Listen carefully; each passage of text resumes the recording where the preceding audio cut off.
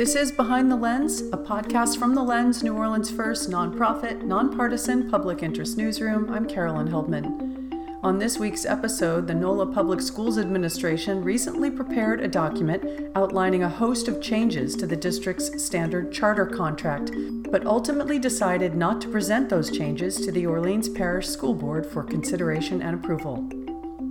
The Louisiana Parole Board voted unanimously to rescind parole for longtime inmate Bobby Sneed, though he was cleared of all disciplinary charges at the prison.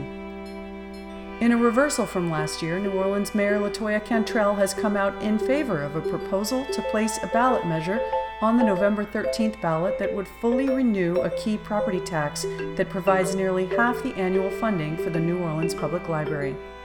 Those stories, insight, and analysis coming up on Behind the Lens. Joining me this week, Marta Jewson. Hi, Marta. Hi, Carolyn. Criminal justice reporter Nick Krastel's here. Hey, Nick. Morning, Carolyn. Michael Isaac Stein is here. Hey, Michael. Good morning. Charles Maldonado, our Lens editor. Hi, Charles. Good morning, Carolyn. So, Marta, in schools, NOLA Public Schools proposed a slew of changes to the charter contracts, but declined then to present them to the school board after revealing them to charter leaders. What were some of the big changes contemplated first in this draft? I think this was a really big potential change that was maybe coming. There had to be at least, probably 3 dozen different changes in here, some of them big, some of them small. Certainly what stuck out to me was a increasing kind of centralized reporting. So even though the district oversees these schools, they don't necessarily know about all the things that go on within them. For example, what really stuck out to me was that the charters would now have to report any suspected child abuse to the district. They would have to report any safety or threats to students to the district. They would have to put their special education plans in their handbooks, which is more of a kind of a transparency issue for parents. They also were going to expand the definition of retaliation towards parents so that, ensuring that lines of communication between parents and students or parents and schools could stay open. And so just to be clear, charter schools already have to report, suspected child abuse to the state and to different agencies, but they don't have to tell the district about it. Okay. So these are pretty key. There's some pretty key issues in here. Before we dig deeper into some of them, they only gave a 6-week timeline for the changes, which included approving them next week. What happened with that timeline? Yeah, so they presented these in mid-April to the charter school leaders, and this is all, I'm going to call it offline, right? Because the public doesn't know about this. This is kind of a negotiation between the district, OPSB, and the charter school leaders. So they presented this. It seems like charter school leaders, I don't know if they were caught off guard necessarily, but were not interested in such a short timeline, the way that it was happening. Mm-hmm. The Orleans Parish School Board members that I talked to also seem to agree that this is too short of a timeline and that, this process needs to be codified. Like, any changes to these contracts should be codified in a very clear process, and that's not kind of what was happening here. So the district pulled back and they did not end up presenting these changes to the board. So I have a question about that, even though, because it's obviously moot now, because they're going to go instead down a policy route instead of making changes to the contract. But had they gone this way, is this a give and take like any contract negotiation, or is this just, this is the new contract and this is the way it is? See, I think that's a great question because in theory, it should be, this is the new contract, this is the way it is, right? In terms of, who's running the show or who holds the power. But that's the thing here is that the school board does not hold the power. I don't think the charter operators do because they run all the schools. So it is absolutely a give and take because the balance here rests with the charter schools. Right. But on the other hand, the goal remains and the standard practice is now to have a standardized, contract template for all charters, right? Right. And they started that in 2017, but we still aren't there because some people had, 5-year, 10-year contracts. Right. Can I ask you, Do you have any sense from charter leaders who maybe objected to this, whether they objected purely based on the process or also on the substance? I have heard no one object on the substance, but many people were upset by the process and the short timeline specifically. I see. So tell us how they then are pivoting to policy change, and do you think that's going to be effective? Sure. So the districts, when we reached out to them, I'd heard about this potential change, and when I asked for these documents, they said, well, it's not actually going to happen, so this is kind of a moot point. And we were like, well, we're still interested in seeing these documents. So we got a hold of them through a public records request, and the district said that they are going to go through a policy route. And as far as policy goes, policy is not going to be ineffective by any means, but it is definitely a different kind of relationship to the schools. Because school board policy, not all school board policy affects charter schools. You'll have to do it in a specific way to ensure that they have to follow certain policies, if that makes any sense. Like when, for example, the school board passed a minimum wage for cafeteria workers years ago, raising it to $15 an hour. That doesn't mean that charter schools have to pay their cafeteria workers $15 an hour. It just means that the Orleans Parish School Board has to pay its cafeteria workers $15 an hour. So, right. How does the board affect policy that actually does affect the charter schools? Like, what's the difference in the process? They are going to have to, any policy changes are going to have to be in, I believe, policy HA, which is mostly affecting charter schools. So they're just going to have to be a little more, methodical about where these policy changes take place, I think, within their own policies, which... So it's purely an issue of where to, like, just voting to make it appear in a certain place in the policy book. I believe so. And it just makes it more complicated, right? Because there's so many things in these contract changes that could fit into different areas of the school board's policy that I think that you just have to make sure you're putting it in the right place, I suppose. My next question is then, why do this through a contract template change to begin with, instead of doing it through school board votes on policy? Were they concerned that if done through policy, it could violate state charter law in some way, or what was the reasoning for that?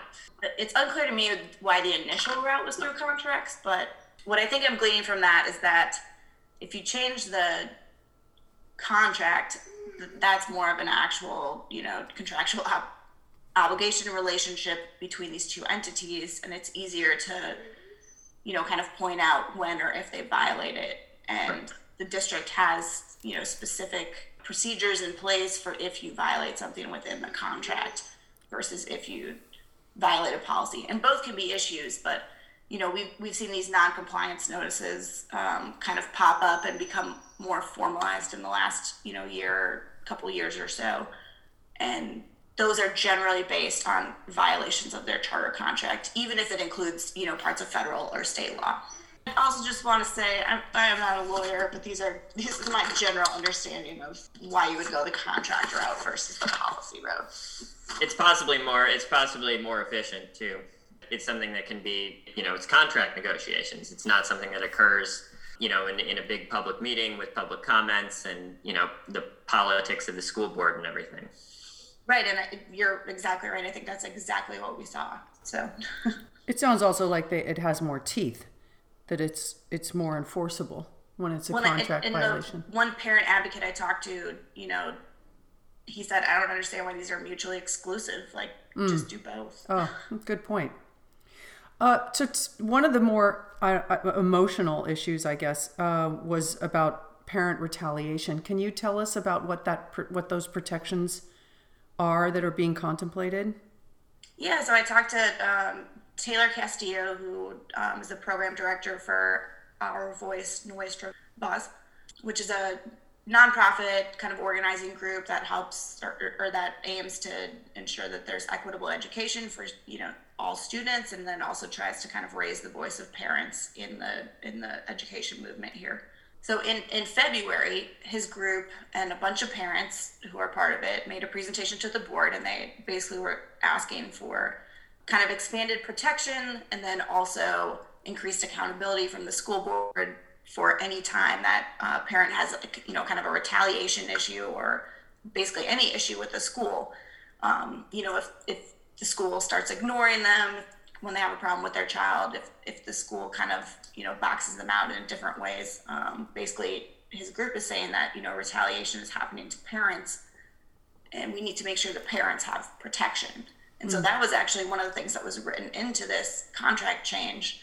And the OPSB members I talked to said, I don't think necessarily the reason the contract changes are off the table is not because schools don't want to improve things, but this is one thing that is, no longer currently on the table for this contract change. And Taylor, said, hey, it's pretty disappointing, and I don't understand why these things are mutually exclusive. It was pretty cool to see that in writing because we shared the plan with him, and he's like, to see it go away is upsetting. That would have expanded the definition of retaliation towards parents. What happens next? I don't know exactly. The district says they're gonna pursue it through policy changes. So we will see what is on OPSB's agenda, which will come out Friday evening. Okay. Where are we with COVID now in schools? COVID cases dipped a bit this week, and then obviously we have rather exciting news, which is that vaccinations have been expanded to 12 through 15-year-olds.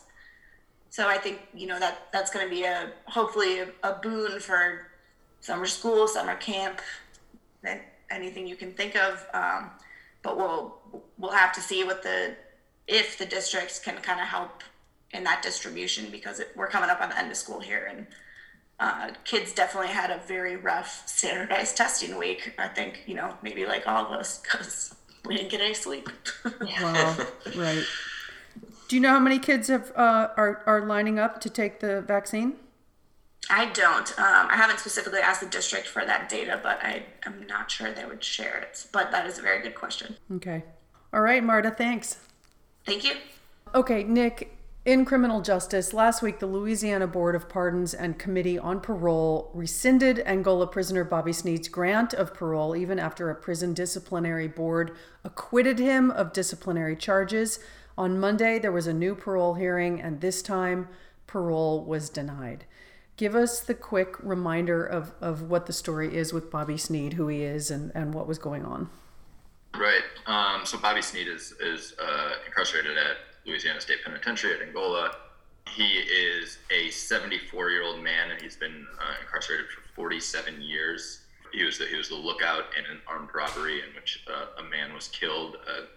Mr. Sneed was not the one who killed the man, but was convicted of being principal to second-degree murder and given a life sentence.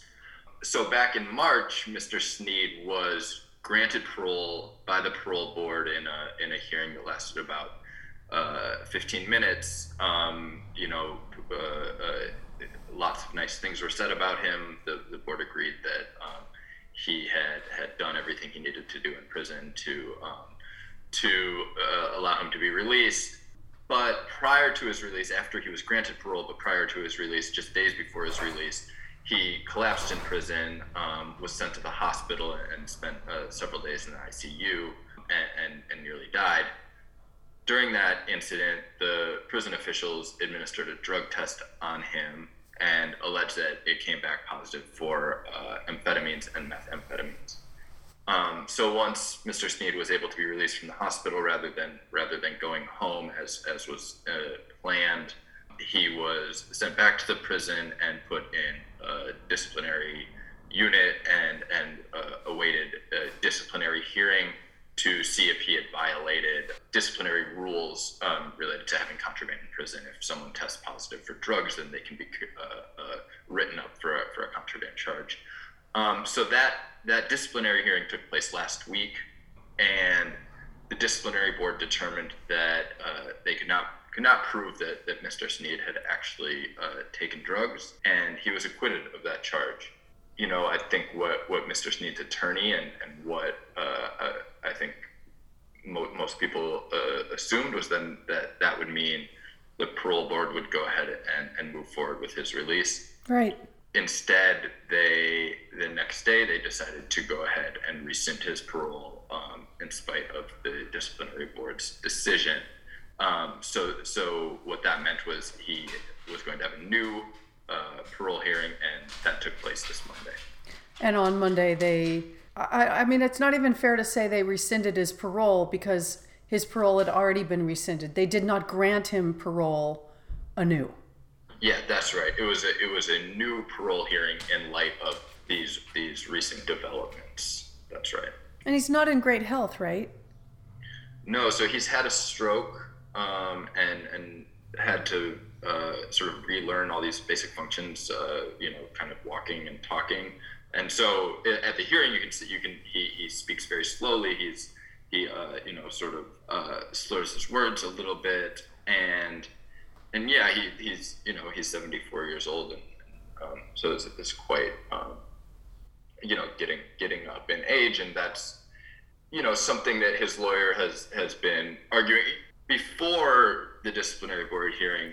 His attorney was making the case that even if Mr. Snead took drugs in prison in between this time, that is not a good reason to keep him there beyond the 47 years that he's already served there. He said that he's lined up inpatient treatment for Mr. Snead that's fully paid for if he is able to be released. So that was sort of the initial the starting point of this story prior to the disciplinary hearing and the subsequent rescission of his parole after his acquittal by the board. That still kind of remains an underlying question. Should this be a reason to keep someone in prison when, by all indications, just back in March, the board had determined that he was really no threat to society, and that he had a pretty exemplary record in prison prior to this. Right. And if the prison itself releases him from any disciplinary charges and basically washes his hands clean, what's the justification then on the parole board's part to deny parole?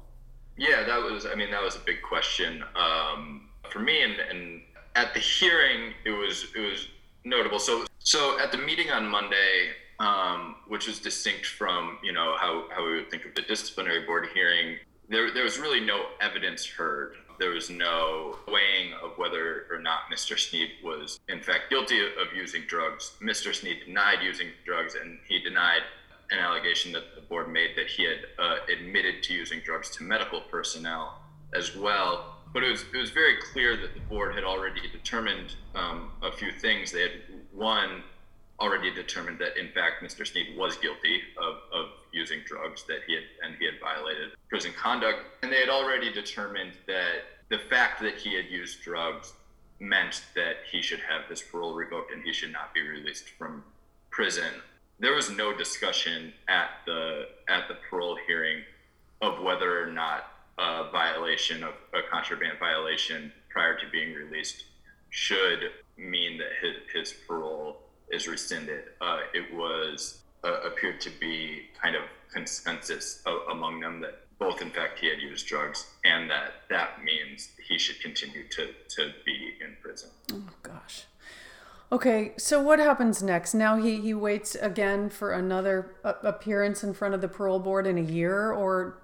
He'll be eligible to apply for another parole hearing in March of 2022. The board does not need to grant him another hearing. They do that at their discretion.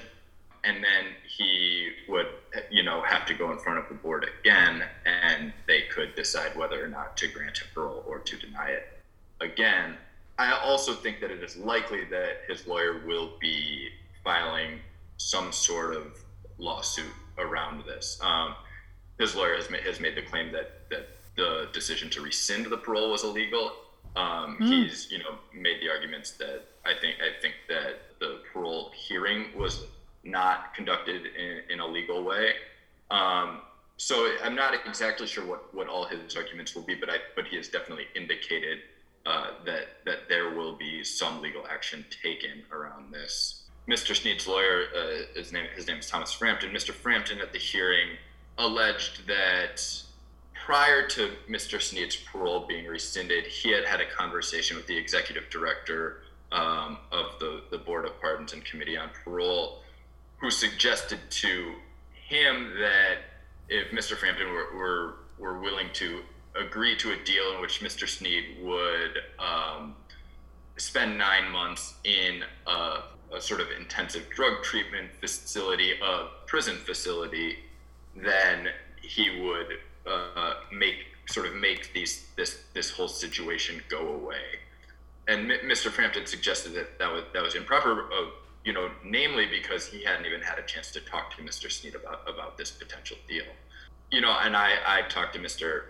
Abbott about it, Francis Abbott, who is the executive director of the board, and he told me that he had a conversation with Mr. Frampton and that treatment was something that was discussed, but he denied this sort of ostensible plea deal that Mr. Frampton suggested. He said that basically he doesn't have the authority to do anything like that because he only acts as sort of the liaison between the board and various stakeholders.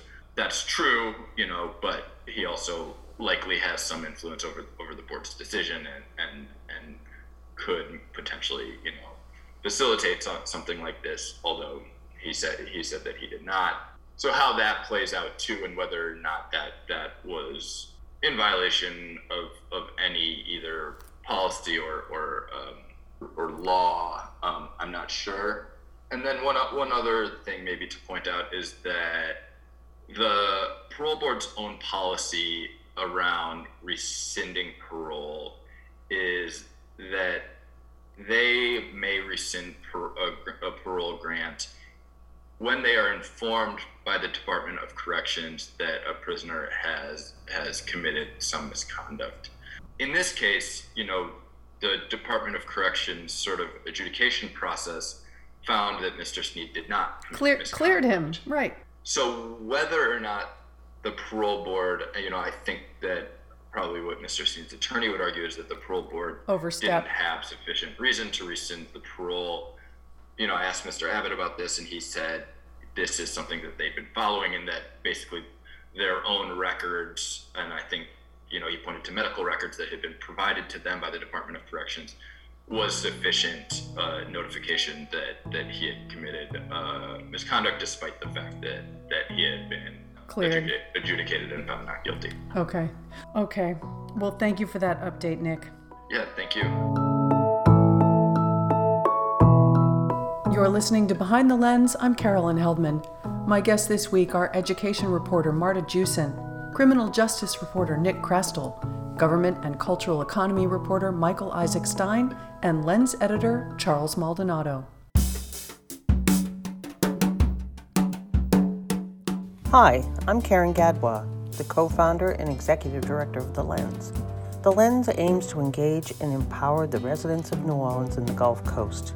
We provide the information and analysis necessary to advocate for more accountable and just governance. Please make a tax-deductible donation to support our work at thelensnola.org/donate. Thank you.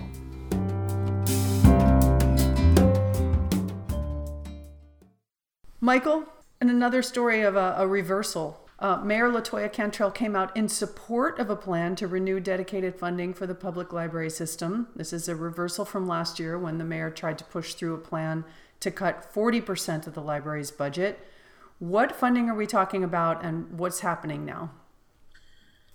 Yeah, so the public library system is primarily funded through two dedicated property taxes, meaning that all the money raised by these property taxes goes straight to the library. Both of the taxes were passed and put in place through ballot initiatives that Orleans Parish voters approved. The first one was approved in the 1980s, and it expires at the end of this year. The second one was approved in 2015 and doesn't expire until 2040. So basically, the goal now is to put something on the ballot on November 13th to renew the expiring millage. Okay. What was Mayor Cantrell's position last year vis-a-vis funding for the library? She was fully supporting something, but it was not a full renewal of the tax. It was only a partial renewal of the library tax and a diversion of the remainder of that money to other things, including an economic development fund and an infrastructure fund, a small amount for early childhood education. The early childhood education bit like I said, it's a relatively small amount, only $1.5 million a year of, more than 10 million that we were talking about. But, that kind of became that was sort of the lead part of their PR strategy was, vote to fund public education, or early childhood education. But the larger effect of the tax proposal would have been cutting the library's budget by 40%. And also sending several $1 million to an economic development fund that we didn't really know what it was going to be used for specifically. Right. Yeah. So basically, the library had been planning on asking for a full and complete renewal, the type of renewal that will now be on the ballot this upcoming election on November 13th. Last year, the mayor kind of stepped in front of the library's plans, got ahead of that, and put forward this other plan that, like Charles explained, would have distributed library funds to a lot of other places. The other thing that last year's ballot initiative would have done is it would have not only reduced the library's millage, but it would have changed the way that the money flowed. So the way it works right now, the money goes directly to the library. The way that the ballot language was set up last year, the money could be used either for the library or for early childhood education programs. So the way that was going to pan out, at our understanding, was that the city council was going to have to vote at the beginning of each year about where that should be allocated.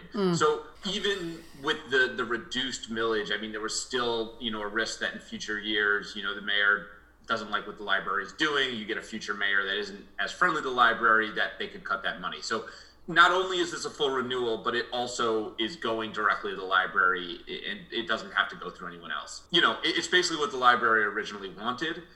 So basically, in December, voters rejected Mayor Cantrell's plan that would have cut the library's budget. Soon after that, the city council said, okay, that failed. This year, we're going to put, a full renewal on the ballot. But before we do that, we need y'all to come up with this 10-year strategic plan that will show us how you're willing to change, adapt, expand, use this new money, and make sure that it's not just sitting in an account unused. So this week, the library came out with that plan. Mayor Cantrell held a press conference to announce her approval of it. We haven't heard from the city council yet, but again, it was just recently released. But it does seem like the library has cleared a major hurdle here, of getting this done. So, and in the plan, and this seems like, it was obviously a deliberate choice, probably in part to get mayoral backing. It includes certain elements that are similar to what was in last year's proposal. So, again, as Michael explained, this is a full renewal of the tax for the library. All the money is going to the library, but the library is now offering to provide certain services that align with the priorities in last year's plan. So last year's plan had an economic development component, as I mentioned.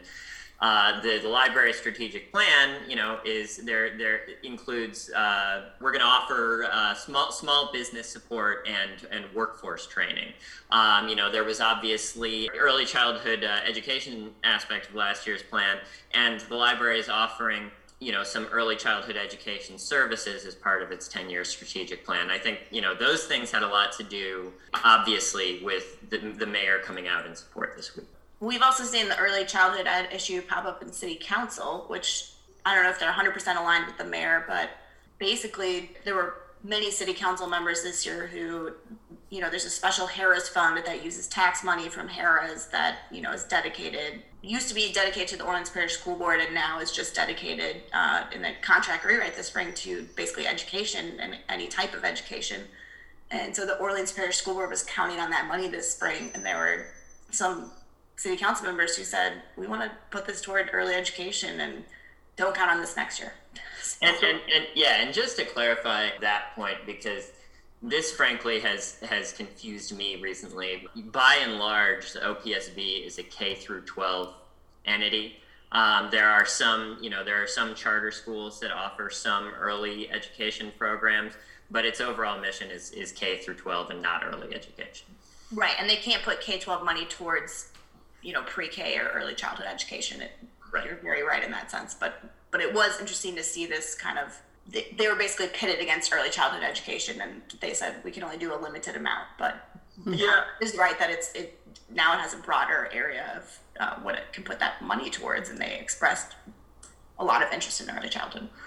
and when the city council and the mayor talks about funding early childhood education, so usually what they're talking about is funding seats in private early childhood education programs, which are really, really expensive. I think it's somewhere in the ballpark of like $15,000 a year per kid. What I think is interesting about the early childhood education discussion in terms of funding it through the city council is that there are the city has done surveys and found thousands and thousands and thousands of kids in this city that can't afford these programs on their own and need assistance. But at a price tag of $15,000 a year, I mean, you'd need tens of millions of dollars, if not upwards of $100 million to actually meet that need. So I've never heard any discussion about what the end game is here. I mean, it sounds like, I don't know if I've ever heard any plan that will actually get all these at-need kids into private early childhood education programs. So again, I think that's something to keep in mind when we're talking about funding early childhood education, because I really don't understand what the long-term plan there is. Yeah, funding early childhood is way beyond the city's capabilities. That's what The long-term plan is to to cross their fingers and hope that Congress comes through with something. Right. I think, I just remember when we were talking about this last year, there was an argument of, okay, you could give this money to these early childhood education programs. Last year, the money they were taking away from the library would have funded like 100 kids a year for these programs, and the argument to the contrary from library workers was, we work with educators and caregivers to put together early childhood education packets and programs that people can access for free. And isn't that maybe a more effective way to encourage more broad early childhood education than selecting a few dozen kids to get this pretty expensive private program? But right. Anyway, and so to an extent, to that argument, this strategic plan sort of maybe represents the library putting its money where its mouth is, and saying, here, we're going to actually, we said we could help out with early childhood education. Here's how we're going to do it. Now, the question to me on early childhood education, on the economic development components, is how much money are we talking about? Because that is not in the strategic plan. And I think that was a point of contention this week amongst at least one or two library board members. Yeah, I think that a lot of these things, I will add that this strategic plan, part of it definitely, seems, some of the writing is definitely aimed at convincing the mayor, who had these specific ideas of how this money should be spent. But it seems to me that, supporters of the library workers, and the library board are actually pretty excited about the plan as well. So, the mayor wanted early childhood education funding. It's not like librarians are against that idea, and I think are excited about the library being a little bit more conscious and intentional about really helping people through their early childhood education. I mean, I'll point out specifically, Andrea Neighbors is on the library board, and she was probably the most vocal opponent on the board to the mayor's plan last year. And it seems worth noting that she was really positive and really excited about this plan. So, while I think there's parts to satiate the mayor, I think that these are things that the library and librarians already want to do. I think the economic development piece will be interesting, a little bit more interesting than the early childhood education piece. I think, as was the case last year, I think early childhood education was dragged into a controversy where it didn't necessarily belong. I don't think anybody's necessarily against early childhood education at the library. When I'm talking about, the details on money and resources from the library possibly being diverted to other things, really again, early childhood education is maybe going to end up as a collateral damage of some of the controversy, but the real issue, I think, again, is what does economic development exactly mean in this context? And what library resources are being put toward that. Right. But one more thing I'll add is that, although the mayor is now, supporting this full renewal, I do think that something that is changed from a few years ago is that the mayor seems to be way more involved in the direction of the library now. We're seeing it already. She, putting city hall offices, putting satellite offices into library buildings. The district attorney is now, working to put some diversion programs into space in the libraries. So I do think that's something to look out for is again, the mayor's office and the city being a little bit more, involved on that detailed level about the direction of the library. So, Michael, what happens next? Yeah, so actually the ballot measure is not officially on the ballot yet. So the city council still has to move to officially put it on the November ballot. I don't see, a big obstacle there. I think we can expect that to go pretty smoothly. And then there's the election. So, there's always a chance that voters don't approve this. I mean, in the past, the library has been pretty popular as, kind of their tax propositions have kind of sailed through. Last year was kind of a weird one. I know there's some concern that there's like some lingering distrust from last year since, the library administration itself supported a plan that would have cut its own budget. So there has been discussion about whether there's a trust issue now. But yeah, I mean, the library will start campaigning, encouraging people to go out. It'll be up to what voters decide. But the first thing is the city council has to put it on the ballot, and then, the voters go to the polls. Here's where we kind of get into politics of a tax proposition vote. So this isn't necessarily true. And actually, last December, we saw an example to the contrary, but the conventional wisdom is that lower turnout elections tend to produce better results for tax proposition. The theory being that you're going to get a mix of chronic voters who know the issues well, who realize that if something doesn't pass in November, that means the library will just lose its funding because the tax expires at the end of the year. So a mix of those people and people who are specifically coming to vote for certain issues. So, this November, right now, it's looking like the mayoral election could very well be wrapped up in the primary in October. And that would mean that we're not going to have a big marquee election in the November general, and could, as a result, have much lower turnout. Okay, Michael, thank you so much for that. Thanks, Carolyn. Thanks, everybody. Have a good week. Thank you. All right, thanks, Carolyn. Bye. This is Behind the Lens, a podcast from The Lens, New Orleans' first nonprofit, nonpartisan public interest newsroom. I'm Carolyn Heldman. Thanks to our guests this week, Marta Jewson, Nick Krastel, Michael Isaac Stein, and Lens editor Charles Maldonado. You can read all the week's other news along with opinions at our website, thelensnola.org. Thanks for listening.